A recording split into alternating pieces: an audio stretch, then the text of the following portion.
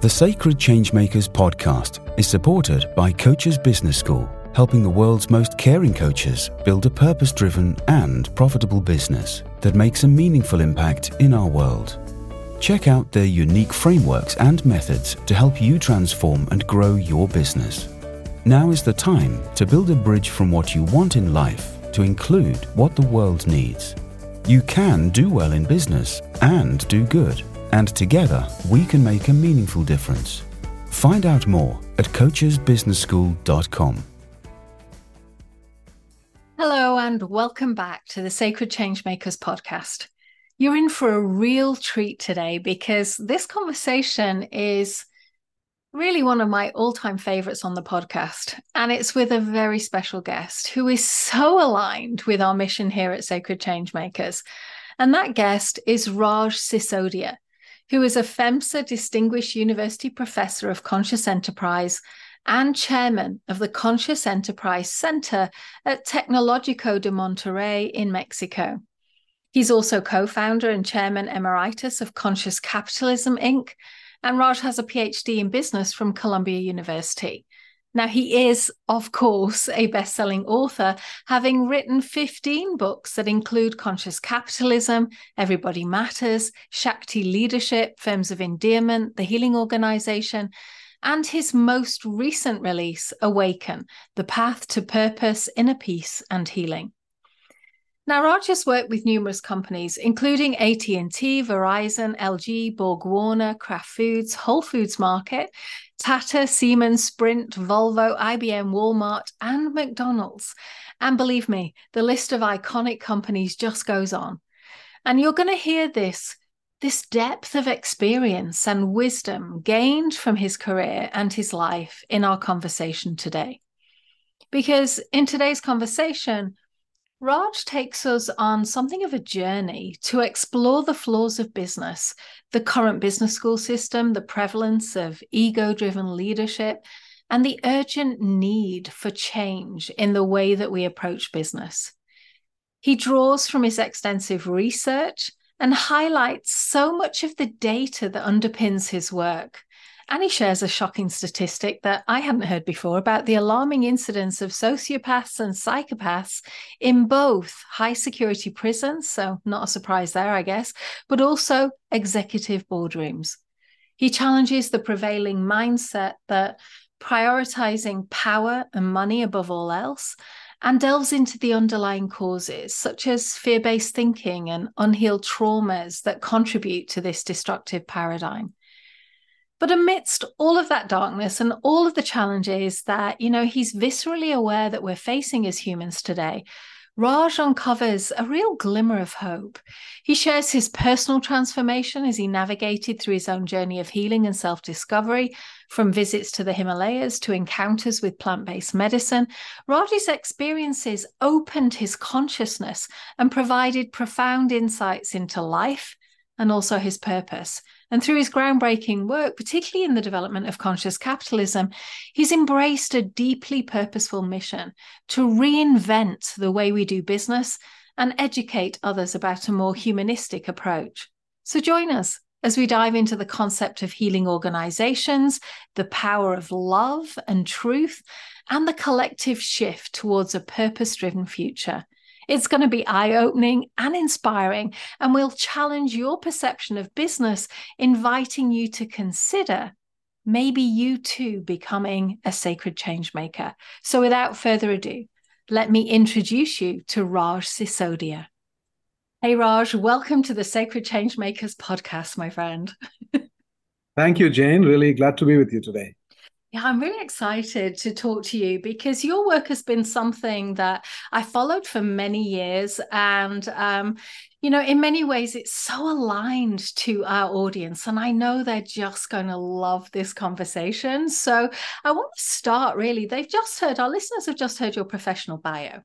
But I'd like to kind of go beneath the surface a little bit and ask you something about the real life human that lies behind that bio. Who's he?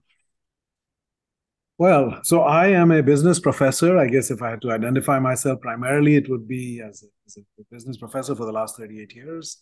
And for the last 20 or so of those years, have been on a mission in a way to change the story of business, doing research, writing books, co-founding the conscious capitalism movement, and speaking about it all over the world, to really awaken people and open their hearts and connect their hearts and souls to business, because mostly business is about the head and the wallet, right? It's all analytical, and it's all about the numbers and all about the bottom line, but we forget the human being in between, the heart and soul, right? And so we need to connect and make business about that, the whole human.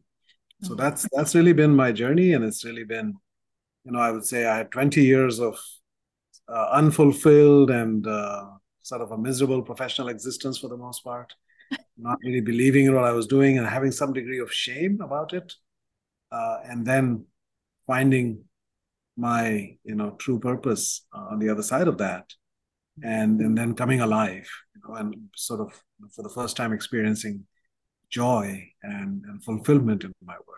That's really happened in 2005, so almost 18 years ago. And you describe something that I think is familiar for many of us, working in corporate life, is this idea that we're almost like doing and being who we think we should be in that organizational system, rather than being true to ourselves within it. So I love your language of like awaken and humanity and soul, because these are not words that are used that often in many organizations. So what's it like for you to be someone who's really swimming against the tide when it comes to expectations of what people think of consultants and professors in terms of business? Well, yeah, certainly it is less of that today. I mean, the tide itself is turning. I keep swimming in that, but the tide, I think, is becoming friendlier to that. Certainly in the beginning, it was a challenge. The world, as I said, there's a certain way of being, certain expectations, certain norms. Every profession has them, society has them, every culture has them, and you're supposed to, kind of come on and play the game. And I was blessed with somewhat of an outsider lens and perspective, and some degree of, connecting or staying connected to my authentic self, even as I was being pushed in all those directions. So I never fully drank the Kool-Aid, and I never bought the whole story. And I always had a skeptic's eye on it, because it did not resonate with my true self. I mean, I was idealistic, I was peace-loving, I was harmony, seeking, I was trusting. I had all these qualities as a human, as a child. And the business world really felt like a violation of many of those things to me, the way it was talked about and the way it was practiced. It's all about using people. It's all about feeding your own ego and, growing for the sake of growing and accumulating and so forth. And, that's a story that did not resonate with me. And I felt in my entire MBA and PhD educations, I'm talking about 6 years, I was never once moved and never, inspired. I was intellectually stimulated at times, but I was never touched in my heart and my soul. And I crave that. And that's something that I was missing, and I didn't even know I was missing it until I found it. And I said, oh my God, it can also be this. So yeah, it was a challenging time and a lot of soul searching. I had some, as I said, some degree of shame. My inner dialogue was that my father also got a PhD, but he got a PhD in agriculture science, and he wanted to cure world hunger. That's what his dream was. And I get a PhD in marketing. And all I'm trying to do is to sell more junk food, stuff you don't need, and it's not going to be good for you. I mean, that's kind of my inner dialogue, and reflected not only a lack of purpose, but a degree of shame. And in fact, I started a book called The Shame of Marketing. It's really going to write about everything that was wrong with my profession. And fortunately, my mentor turned that around. He told me, Raj, people want to hear about the solution, not the problem. So let's talk about what is the solution that they're pointing at here. So that turned it around, and that then led to Forms of Endearment, and that led to conscious capitalism and everything else. So why did you start the conscious capitalism movement? What was kind of the impetus behind that? Well, so as I said, the book Shame of Marketing turned into the opposite of that. I was looking for the companies that are loved by everybody, customers especially, and they don't spend a ton of money doing that. You can't buy love. Most companies are out there wasting so much money on ads and coupons and junk mail. And yet customer trust is low and customer loyalty is extremely low as well. And so I found the opposite case, and I found these companies that were loved not only by customers, but also by employees, community, suppliers. So they were stakeholder oriented. They had a reason for being, so which is the higher purpose, right? And they had core values that they shared. The purpose and values is what connected them to their employees, to their customers, to their investors and others. And they have leaders who cared about the people and cared about the purpose. They weren't just mercenary leaders looking to use people to make as much money as possible. And the cultures where people actually love their work and look forward to going to work, rather than the typical, thank God it's Friday and, heart attacks are 20% higher on Mondays and all of that. So I just discovered this whole other way of being. And I was literally in tears when I was writing that book. And I knew that something profound was happening for me. Something was shifting inside me because I had never experienced, nor could I even imagine experiencing tears of joy connected to my work.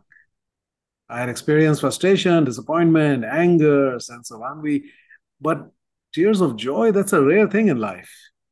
Connected to work. Yeah, when your child is born, that's different, but connected to your work. And I said, wow, my body is telling me something here. And by the way, I had not been able to cry for 20 years for anything before that. Okay, there was a wall around my heart for various reasons, things in my life. But suddenly that shield was cracked. And in the most unlikely of ways, just writing about the stories of these companies and what they were doing for people. And I said, wow, such deep humanity can exist, in a for-profit publicly traded company. And so that just connected me, it's like my purpose found me suddenly. I had been following my heartbreak all those years, everything that was not working and it was dysfunctional and causing pain and suffering in the world, in business and marketing. And now I found the other side. I found the bliss. Here's a way of being that results in tremendous love and joy throughout the business system, right? And then a couple of months later, when we did the financial analysis and we find that these companies are 9 times more successful over a 10-year period, right? That set of companies that we had identified that met these criteria, then that was just like icing on the cake. I mean, that was like, wow, this is not even until then I was saying, yeah, this is a better way to go. Even if it doesn't make more money, this is the better way because, there's so many things that we don't measure that matter, right? So much. Right. And so we should do this regardless. And then we said, wow, there's also a business case for this. And that just became very powerful. So I immediately knew I had to dedicate the rest of my life to this. And I created a mind map. I still have it on my computer. It was called the Institute for New Capitalism, or INC. Right? And I had this grand vision. I said, I want to reinvent capitalism, and I want to educate professors and CEOs and students and everything. Here's another way of being. This is not what I was taught in business school. This is not what the economists and Milton Friedman and all of them say business is about. They say business is about squeezing out every last penny from all the resources out there. People are resources, and planet is a resource. Yeah, it's completely dehumanized. And here saying business is the most human activity. Business is about the exchange of love. Business is about us taking care of each other. Right? Governments don't take care of us in a free society. Businesses are given the opportunity to serve us, right, and take care of our needs, and that's a healing act. Right? I came to the healing language later, but ultimately I think business is fundamentally about healing. It's about reducing suffering and about bringing more joy into the world. And so I was on fire with that, and I had this vision, and I started to share it with the CEOs and others that I knew, and nobody cared. They are like, yeah, whatever, Everybody's trapped in their paradigm, right? Until I met John Mackey. John Mackey read that book and he loved it and invited me to spend a day with him. John Mackey is the founder of Whole Foods and the CEO at the time. And invited me to spend a day. And at the end of that day at dinner, I had my mind map in my jacket pocket and I shared it with him. And he looked at it. He said, that's exactly my vision, but I like the phrase conscious capitalism, which was a phrase coined by Muhammad Yunus of the Grameen Bank in Bangladesh. Now, he was referring to a social business that only has a social purpose. Right? We were using the phrase more broadly, that when you elevate consciousness with which you do business, then it becomes about the collective well-being. We see the interconnection, the interdependence. We're all one, right? And all the possibilities that open up when you do that. And so that was the first time I had heard that phrase and kind of, struck a chord. There's something unusual about that pairing of those two words. And so, that's how it started. And that was October 2007. A few months later, we had a retreat at John's Ranch near Austin. We invited about a dozen people to hang out for 4 days and talk about this and see what we want to do. And at the end of that, I said, yeah, let's start a movement. Yeah. And then that October, we had our first conference. And it was incredible. I mean, this was the most profoundly moving 3 days of my life until that point. And that was the beginning. And now it's been what, 2008 until now, so 15 years. We're coming up on our 15th CEO conference now.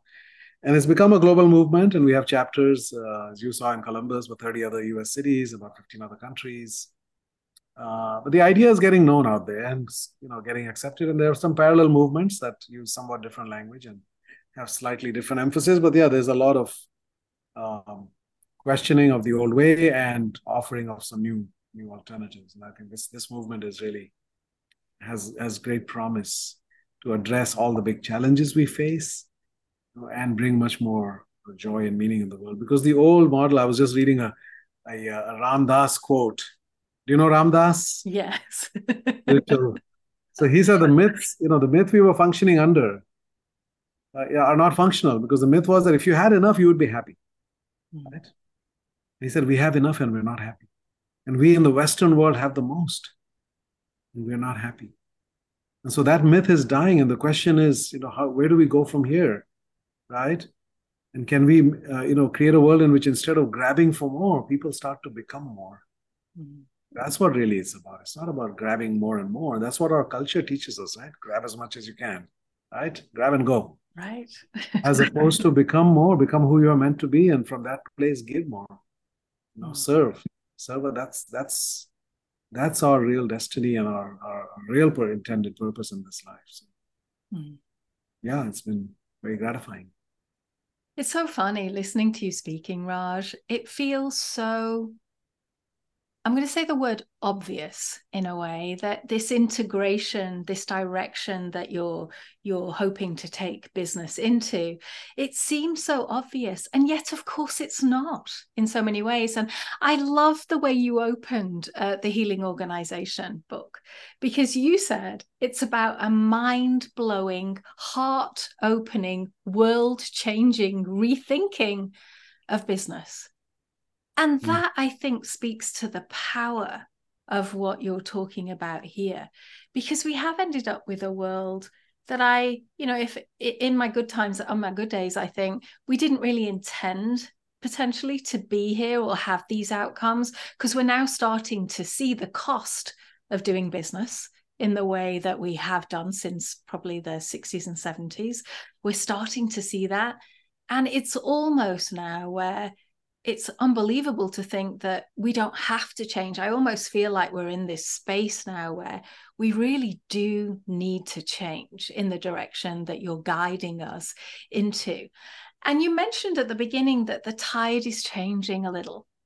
And I would say your very first book, which I did read in 2014, because I was so relieved we suddenly had some data for my argument and making the case to leaders that this is a way we could go in. But I'd love to have a sense of, how do you see the appetite changing? And have there been any milestones where you think, yeah, this is really breaking people open now, and they're starting to listen to what we're saying? Yeah. So I would say that we've seen that all along. I think 2019 felt like a bit of a watershed, because you had the Business Roundtable, which is the 200 or so largest US companies. Right. Issuing a statement redefining the purpose of business, using pretty much our language. And they said that it was borrowed from us, that every business should have a purpose. It needs to define a purpose separate from its need to be profitable. And that business should think about and look to the well-being of all of their stakeholders and do that for the long term, right? And this was a radical departure when they said the purpose of business is to create economic value, right? That was the previous thing. So that was felt like a shift, and that Davos that year was also about stakeholder capitalism. Every major business publication had cover stories about reimagining capitalism and reinventing capitalism and all of that. So that did feel like a moment, right, that we said, wow. So there's, you never know when a tipping point is near, right? Because the world looks one way, but there are forces at play underneath the surface those gears are moving, and suddenly you wake up and it's a different world. Now think about the day the Berlin Wall was taken down, right? November 8th of 1989, I think. The day before, people could not have imagined that. Right. A week before, a month before, a year before, right? It was like, wow, this battle between communism and capitalism is going to go on for centuries, and it'll end with a nuclear war. That was kind of everybody's belief, right? The world was divided into these two blocks, these two ideologies. That was the battle, right? And suddenly, without a gunshot being fired, in a way, that debate was over, right? That wall was taken down. People flooded across it within weeks, within months, a couple of years. Dozens of countries moved towards freedom and democracy and capitalism, right? And of course, we've seen some backtracking recently and so forth. All of that is true. But overall, it was a fundamental paradigm shift, right? And a tipping point.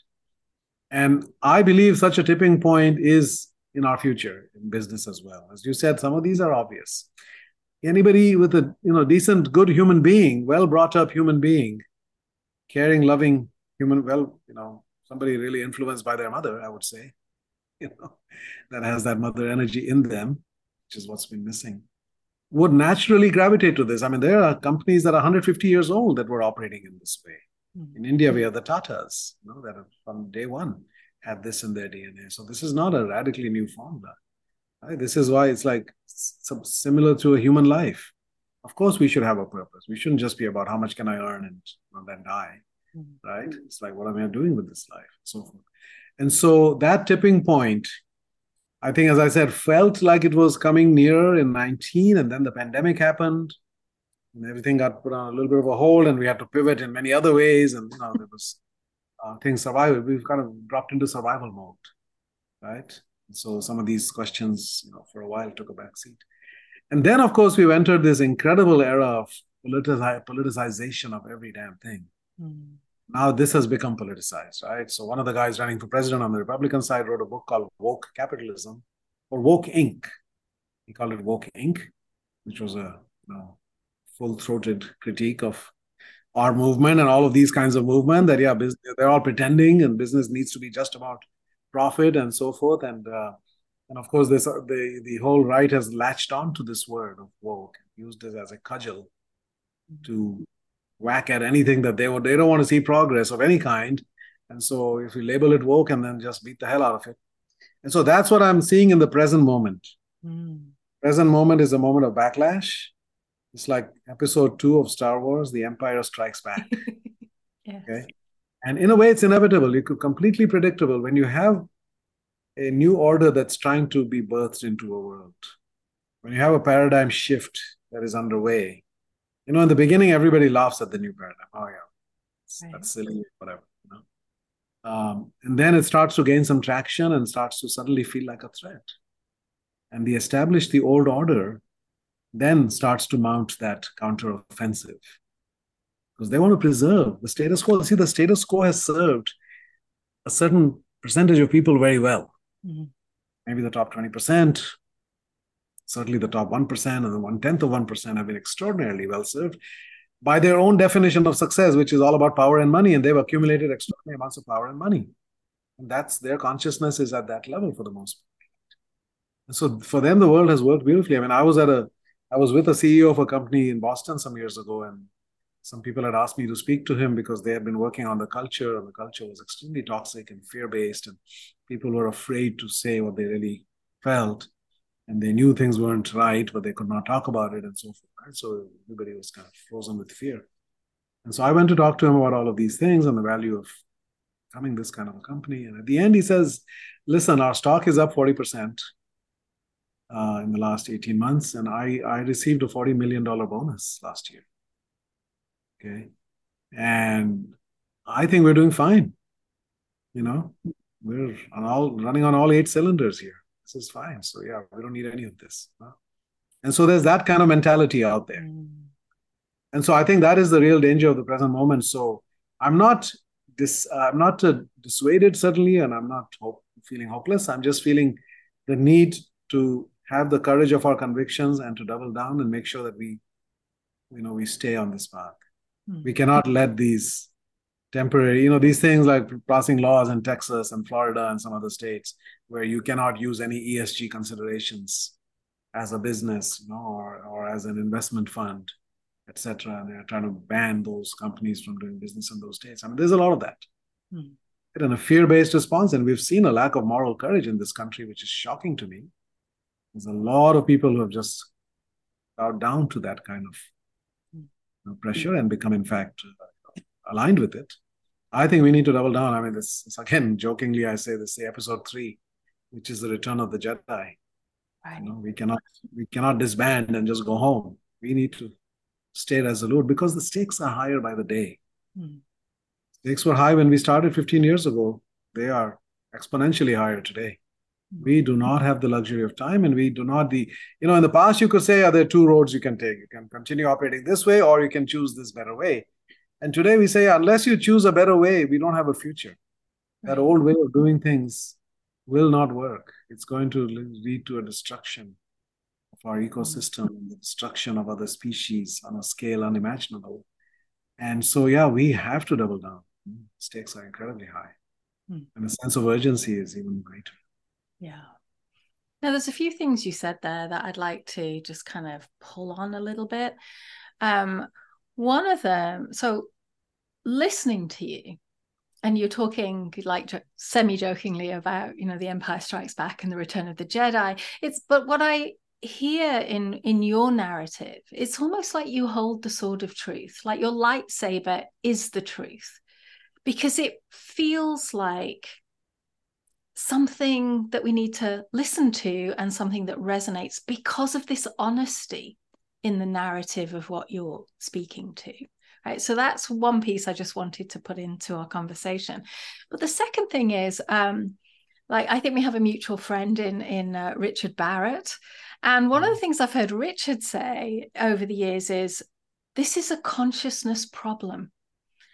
Yeah. And you talked there about the level of consciousness that, are causing some issues at this point.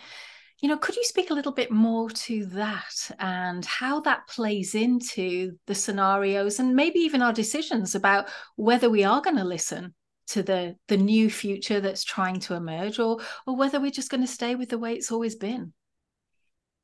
Yeah, so a lot of people are trapped in the existing paradigm.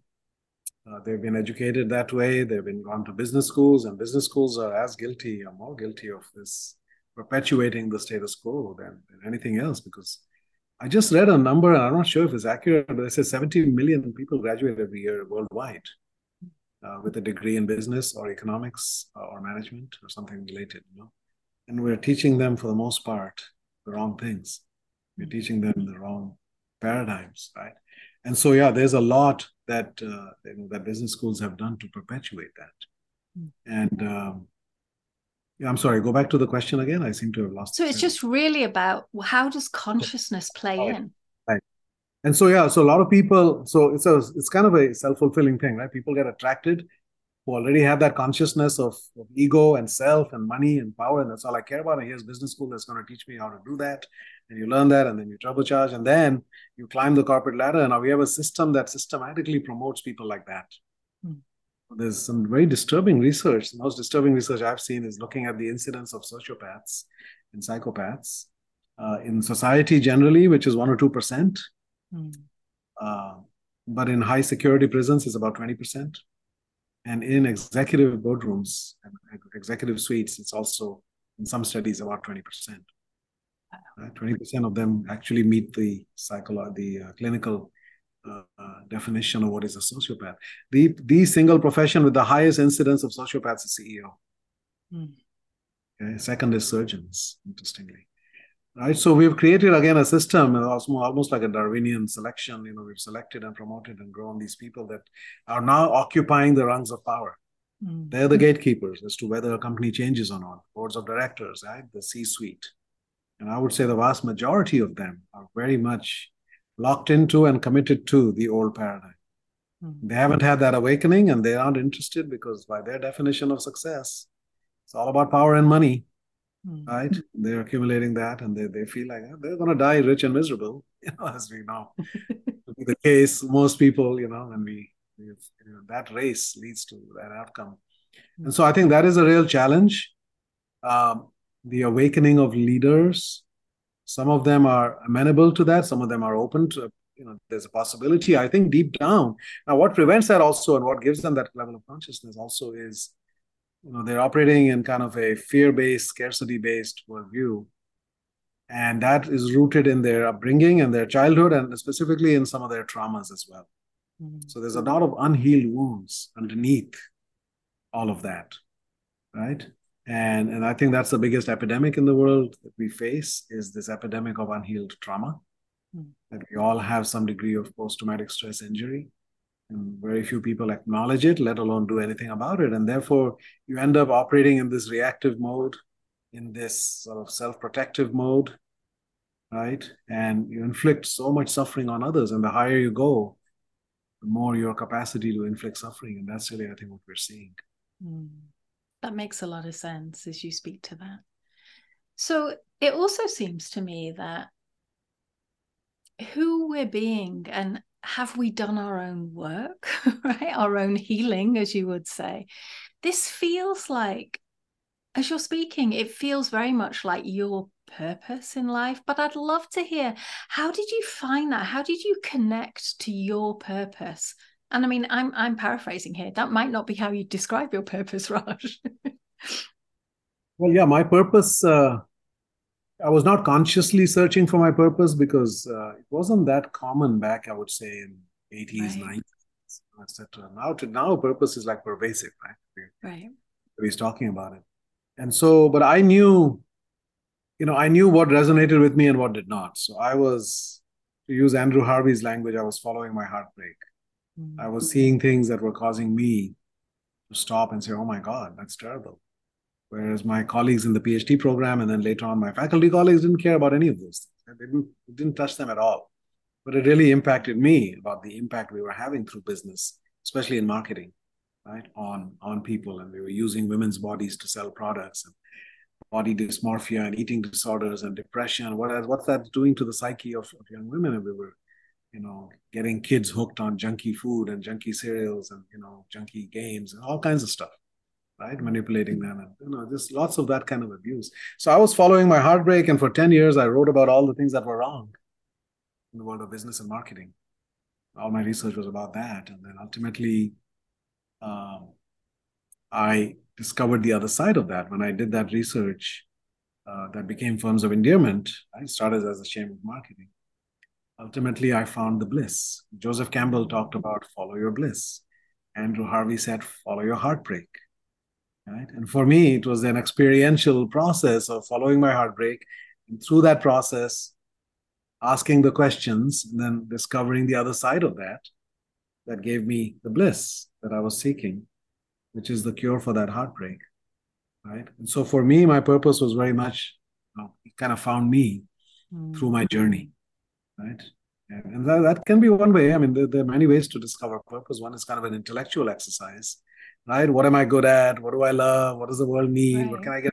That whole ikigai. And, that's kind of an analytical process, somewhat left brain. And, yeah, I'm sure that can help.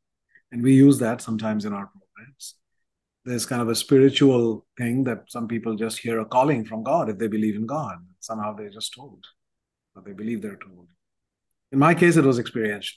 I discovered my purpose in that way. And so but what I did discover is that that's not the end of the journey. That's a station along the journey, but that's not the end of the journey. So I had purpose in my life, but I did not really have inner peace, and I did not have happiness outside of work. My life was kind of not aligned, not integrated. And I was in a way escaping from my other part of my life into my work and making it very unhealthy in the sense of being completely out of balance, not paying enough attention to my mental, emotional, spirit, or other kinds of well-being, physical well-being, only focused on my spiritual, which was the meaning and purpose. Right? And so, yeah, that is one of the messages in my book, is that it's not the end that you find purpose and you live happily ever after. You have to also work on other things in your life. So let's talk about your new book, Awaken. because it feels like something of a departure from, like, Raj Sisodia, the professor and the research of your previous publications, to be something that feels a lot more intimate and personal. So tell me a little bit about why you wrote that book. Yeah, you're very right that, this, I think, is my 15th book, but I've never written about myself. Mm. Closest I came was in the healing organization. I think maybe in the prologue, I talked a little bit about it. But that was the time when I started to think about these kinds of questions. So when I was writing the healing organization in 2018, and I was full steam ahead. I've got the whole summer blocked out for writing retreats. I had done all my interviews and getting them transcribed, and everything was all set now. We had all the ingredients. Now we had to bake this cake. And four women kind of stopped me in my tracks. All dear friends of mine who I trusted. My co-author Nilima on Shakti Leadership, Lynn Twist, and then a coach I worked with, and one other person. And they all said, "Oh, you're writing a book about healing. What about your own healing?" Mm-hmm. And I initially, I laughed it off. I said, "Oh, I don't have time for that. I've got a book deadline here. No, there's no time for healing. The book is due on October 5th." And they said, "No, you have to make time for this." I said, "I think I'm okay. I don't think I need it." They said, "No, you need healing. Everybody needs healing. And you certainly cannot and must not write a book about healing if you do not explicitly and consciously work on your own healing." So I had the wisdom to listen to them. And I called the publisher and delayed that book by 5 months. And I said yes to a number of things that I had already turned down. Going to the Himalayas with the Shakti spiritual journeys. We do these Shakti journeys around the world to a deeply spiritual place. So this was on the border between India and China, Tibet, where there's the deepest seat of Buddhist wisdom, Tibetan Buddhism, the Indian equivalent of that. Went to all these monasteries and learned a lot about the Buddhist perspective on suffering and healing and so forth. I went to a silent retreat in upstate New York at a place called Peace Village with Peter Senge and David Cooper Ryder and some other people who I really looked up to in the world of business as academics, and had an incredible experience over those 4 days where I was completely in nature and completely in silence, just wandering around with my notebook and receiving incredible downloads of insights about my life, about life in general, about all kinds of things.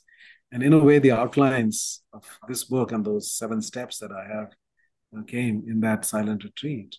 I also worked with a coach for the first time, and she gave me insights and made sense of my life in a way that I had not been able to. And I also went to the Amazon rainforest. And with the Pachamama Alliance, they take groups of people deep into the rainforest in Ecuador, and you spend 10 days with the indigenous people there, the Achuar and the Zapara, and you experience all kinds of incredible things. First of all, connecting with nature, which is so needed because most of us are completely disconnected from nature, right? We think we come into this world, we come out of this world. Mm-hmm. We're as much part of nature as a tree or a bee, but we completely separate ourselves. And hence, we're in the process of killing Mother Earth, right? We're destroying our own ecosystem. So really get connected to that. And then also all the shamanic healing modalities that they have, tobacco and dream interpretation, and also the ayahuasca, which they've done for maybe 10,000 years in the Amazon. It's an incredible life-changing experience that I had with ayahuasca midway through that trip. And so all of these gave me great insights about life, about my own journey, that were not going to be part of the healing organization. That book was about companies, what they were doing. And so, and on that time, I said, I need to really write about this. And I was going to write a book called The Path, and these 7 steps that came to me. But then as I started writing about it, I was drawn to write about my life. And I just started connecting all of those things because that's how it came to me in the silent retreat, is making sense of my own life. And by the way, that year I also did some other plant journeys, not just ayahuasca, but I also experienced MDMA and, psilocybin mushrooms. And, that whole world opened up to me that I didn't know existed. I had heard vaguely about psychedelics. I didn't know what that was. The 60s, there were psychedelics, all these funny colors.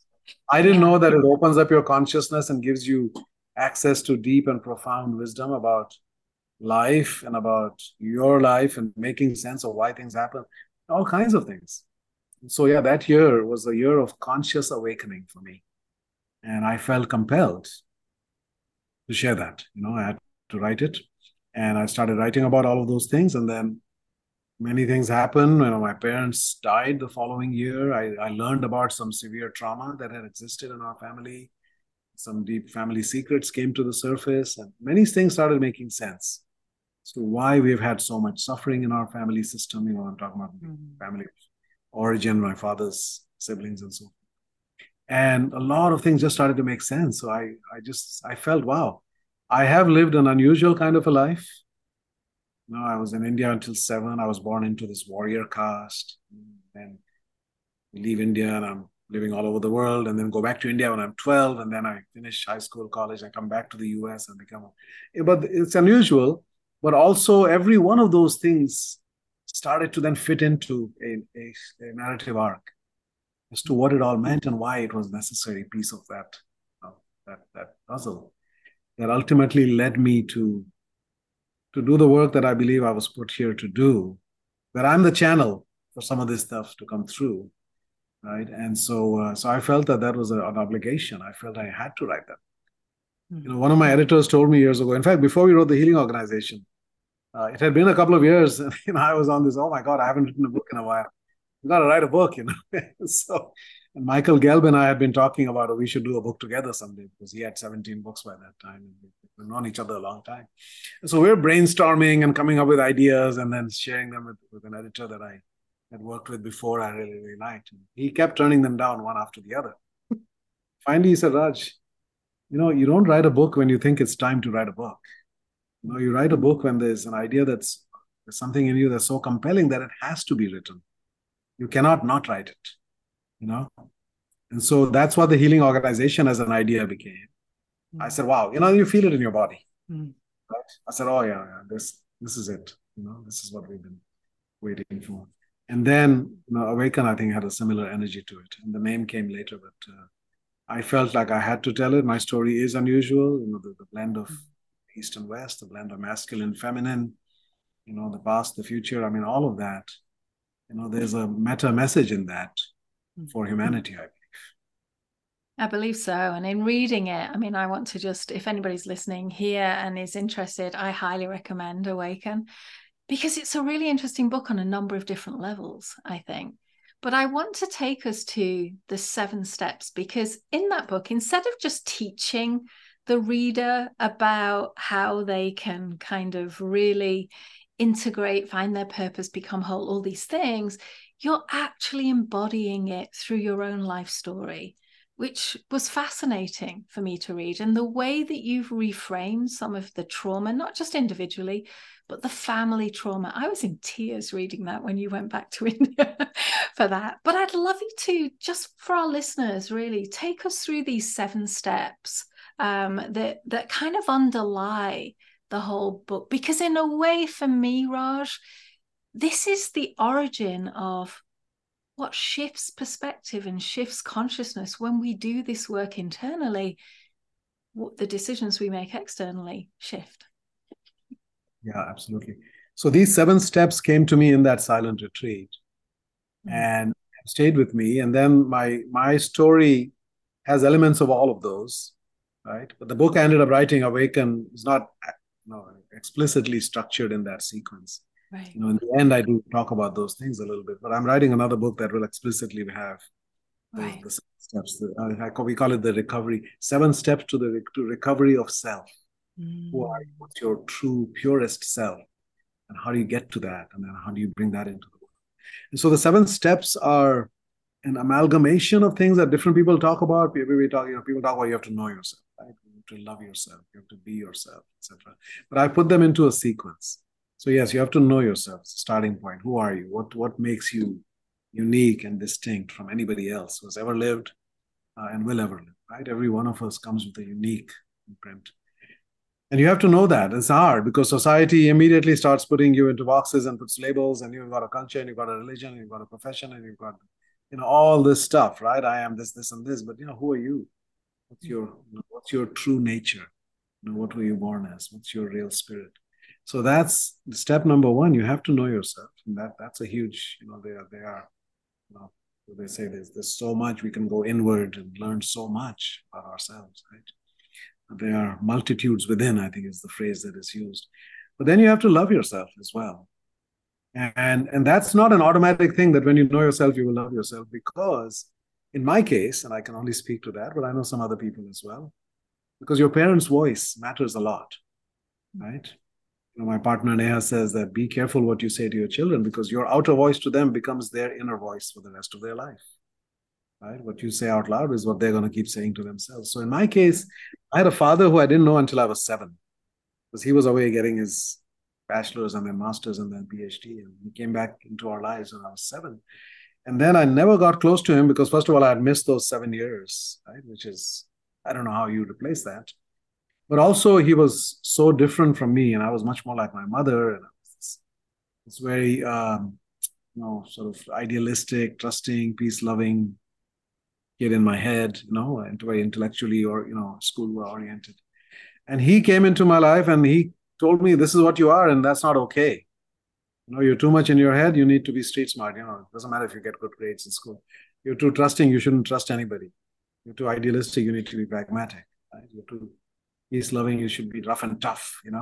So I got the message that I'm defective, that who I am is not okay, and certainly not enough. I need to be the opposite of that. Right? Not only is it not enough, I need to be the actual opposite of that. So I tried to be that. Many years, many decades, in fact. So to the extent that I knew myself, I despised myself. And by the way, this is a pretty common thing. I've read some numbers that 70 to 80% or 80 to 90% of people don't love themselves. A lot of people hate themselves. And my daughters growing up, they say, "Oh, I hate my nose, I hate my hair, I hate my shoulders, I hate my skin, I hate my everything about them." They just hate it. I said, "My God, you are a gift to yourself. You didn't make yourself. You've got so many extraordinary things. You have to be grateful and not only accepting of who you are, but ultimately you are a gift to yourself and to the world. And at some point you have to wake up to that reality, right? Who you are is unique, and that's needed. What the world needs is for everyone to be who they are. So the next step is then be yourself. Rest comfortably in yourself. Don't act, rest in your own presence, right? That's an important one. And then the next one was choose your life. This came to me also in the silent retreat, because when it was time for meals, you take a tray and there are silent volunteers behind the counter, and there's 3 or 4 or 5 things that have been made. And you're not supposed to communicate at all. So therefore you can't say, "I want this and not that." So they just plop a bunch of food in your tray. And then you sit down quietly and eat it, right? And it occurred to me that that's kind of a metaphor for life, that life is not a buffet. You don't get to say, "Okay, I'll take that mother and that father, and I'll take that, country to be born, that religion." You can't pick any of it, right? There's no menu. You're given a tray full of stuff, right? And some of it is bitter and some of it looks unappetizing, but you need all of it. That's your curriculum for this life. That's what's meant to evolve you and get you to where you need to be in this life, right? So therefore, I was kind of stuck in that victim mentality of saying, "Why did I have that father? Why couldn't I have a loving father? Or why was I born into this extremely harsh, feudal subculture filled with abuse and, all kinds of conflict and so forth, etc." I had all these things that why, oh, is me, right? So I was, in a way, a victim of my own life. So, you cannot change the past, certainly, but if you choose it in your mind, in your heart, then it can serve you. Say, "Yeah, I choose to be born to that father. I choose to have a special needs son. I choose to." That then there's a gift in that can get unlocked. Then it can serve you, right? And I think every single thing, every person you meet, every experience you have is ultimately there to evolve you, right? Everybody, I think, again, Ramdas, neither friend nor foe, maybe it was Carl Jung, neither friend nor foe alike. Everyone you meet is there as your teacher. Everybody's there to teach you, right? So that's choose your life. That's step number 4. Then express yourself. So one thing to be yourself, but then what am I supposed to be as part of this bigger picture, right? And that's why I talk about the hero's journey. Every one of us has to become that butterfly. We're all these caterpillars. We're existing at a certain level. But the caterpillar goes through this metamorphosis, has to die to itself, become the food for its next version, right? And then becomes this creature of light and beauty, but also spreading, flourishing in the world. It's a different plane of existence, right? Caterpillar versus butterfly. Each of us should go on that kind of a journey to become who we are meant to be, to evolve into our truer selves, our greater selves. to face that, our deepest fears. Again, Joseph Campbell said, the cave that you fear to enter holds the treasures that you seek. Right? So the dark night of the soul, confronting that, slaying the dragon, all of that. All the big movies have been based upon this hero's journey, right? That's a classic human myth. Right. But every one of us has to go through that, not once, but multiple times. So we have to choose growth over safety. Because if you choose safety all the time, you're stuck. If you're not growing, you're dying, basically. So that's about that part of life, which is about expressing yourself and bringing your gift. Go through all of that hero's journey so that you bring back the elixir that your community needs. It's not just for you that you're going on those journeys. You're doing it on behalf of the collective. And then becoming whole, which is about integrating the fragmentation that exists with all of us. Masculine, feminine, we all have, as Carl Jung said, every man has an inner woman, every woman has an inner man. We need to integrate that. We're not just, gender does not have to imprison us into sort of a fractured state of being, that we can be tough-minded and tender-hearted at the same time, as Martin Luther King said. So we need to journey towards wholeness, and that also includes the mother and father energy, as I talked about, masculine and feminine, but also the elder and the child, right? The wisdom and the meaning and purpose and legacy and transcendence of the wise, the divine self within you, and then the healthy child.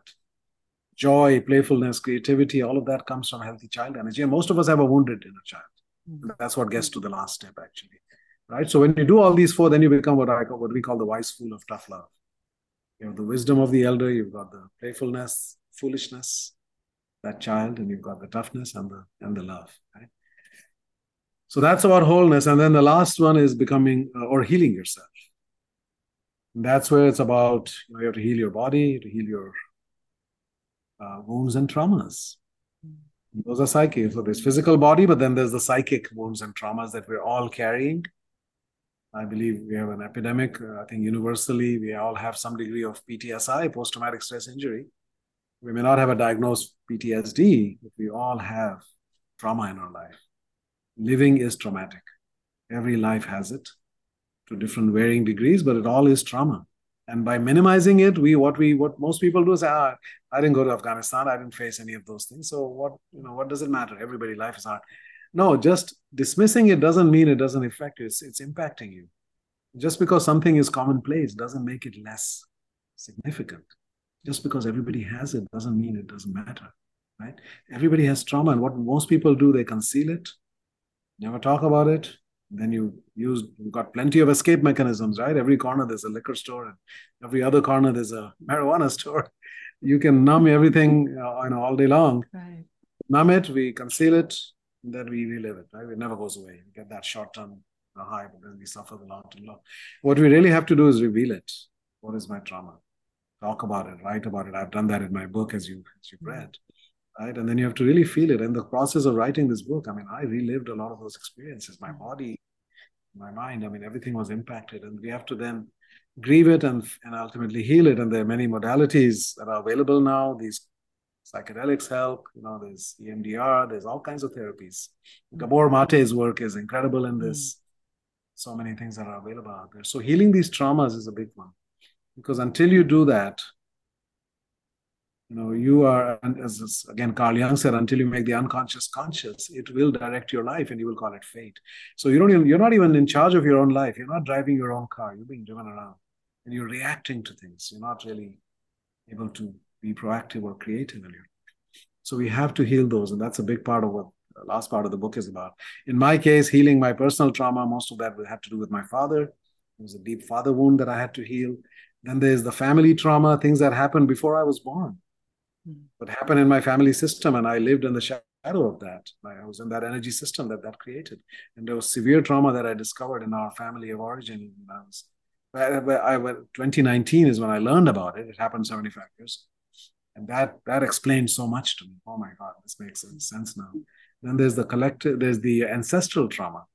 Things that happened 3, 4, 5 generations ago are still impacting us. Epigenetics is now revealing that your gene expression is impacted by what happened to your ancestors, right? And so in my case, I come from this warrior tradition, and my ancestors went to war, were killed and all those hundreds of invasions that India experienced, and their women and children committed mass suicide. All that trauma sits in my lineage. Ignoring it doesn't work. You have to acknowledge it, right, and find a way to heal from it. And then the collective trauma, right? Climate change or this pandemic, even politically what's happening in our country, and all kinds of things. There's things that the whole world is sharing. So there's a lot of trauma, and so we have to heal from that. And that's, I think, one of the last messages of the book. We have to acknowledge it and heal from it. And then the last message is really, in my case, I was blessed or given these parents who are extreme polar opposites, father who had tremendous personal power but did not come from love at all, and a mother who was pure love but had no personal power. And to me, the Holy Grail, can you combine unconditional love with great personal power? Then we can change the world for the better. If we can become that being, right, we need to empower that love. That must be a foundation of it. So that kind of, in a nutshell, those are the 7 steps. It's easy to say, those steps, but there's a lot of work underneath each of those as to how one lives into that. And it seems very valuable to leaders to actually, listen to and follow and integrate and embody those steps. But I'm noticing the time now, Raj. So I would just like to ask you one final question. If there's something you'd hoped we'd get to today, something you would want to share with our listeners, maybe it's a few words of wisdom or some advice for them if they're starting out on this journey, what might it be? Well, I would say, have the courage, to look at the truth of your life and your upbringing and find those wounds and traumas, because they exist in all of us. And so that's a starting point. And the other piece of it, which I write about in the book, is, what I experienced in that ayahuasca journey. I got a very profound message, and it came as an acronym called the LIST, that everything we do must come from these 4 things: love, innocence, simplicity, and truth.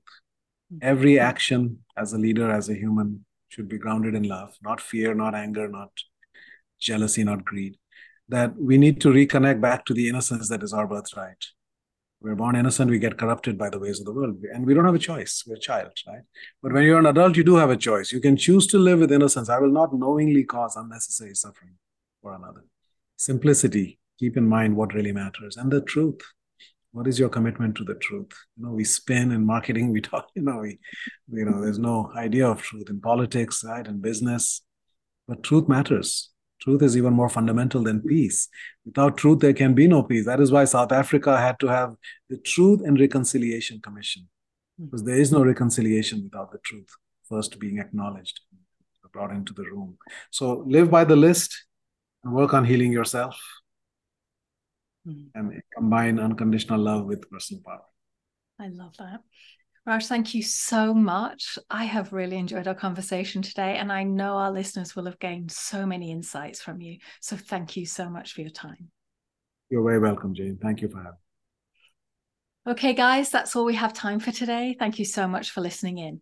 Before we go, I want to remind you that all the resources and links for our guests are in the show notes at sacredchangemakers.com.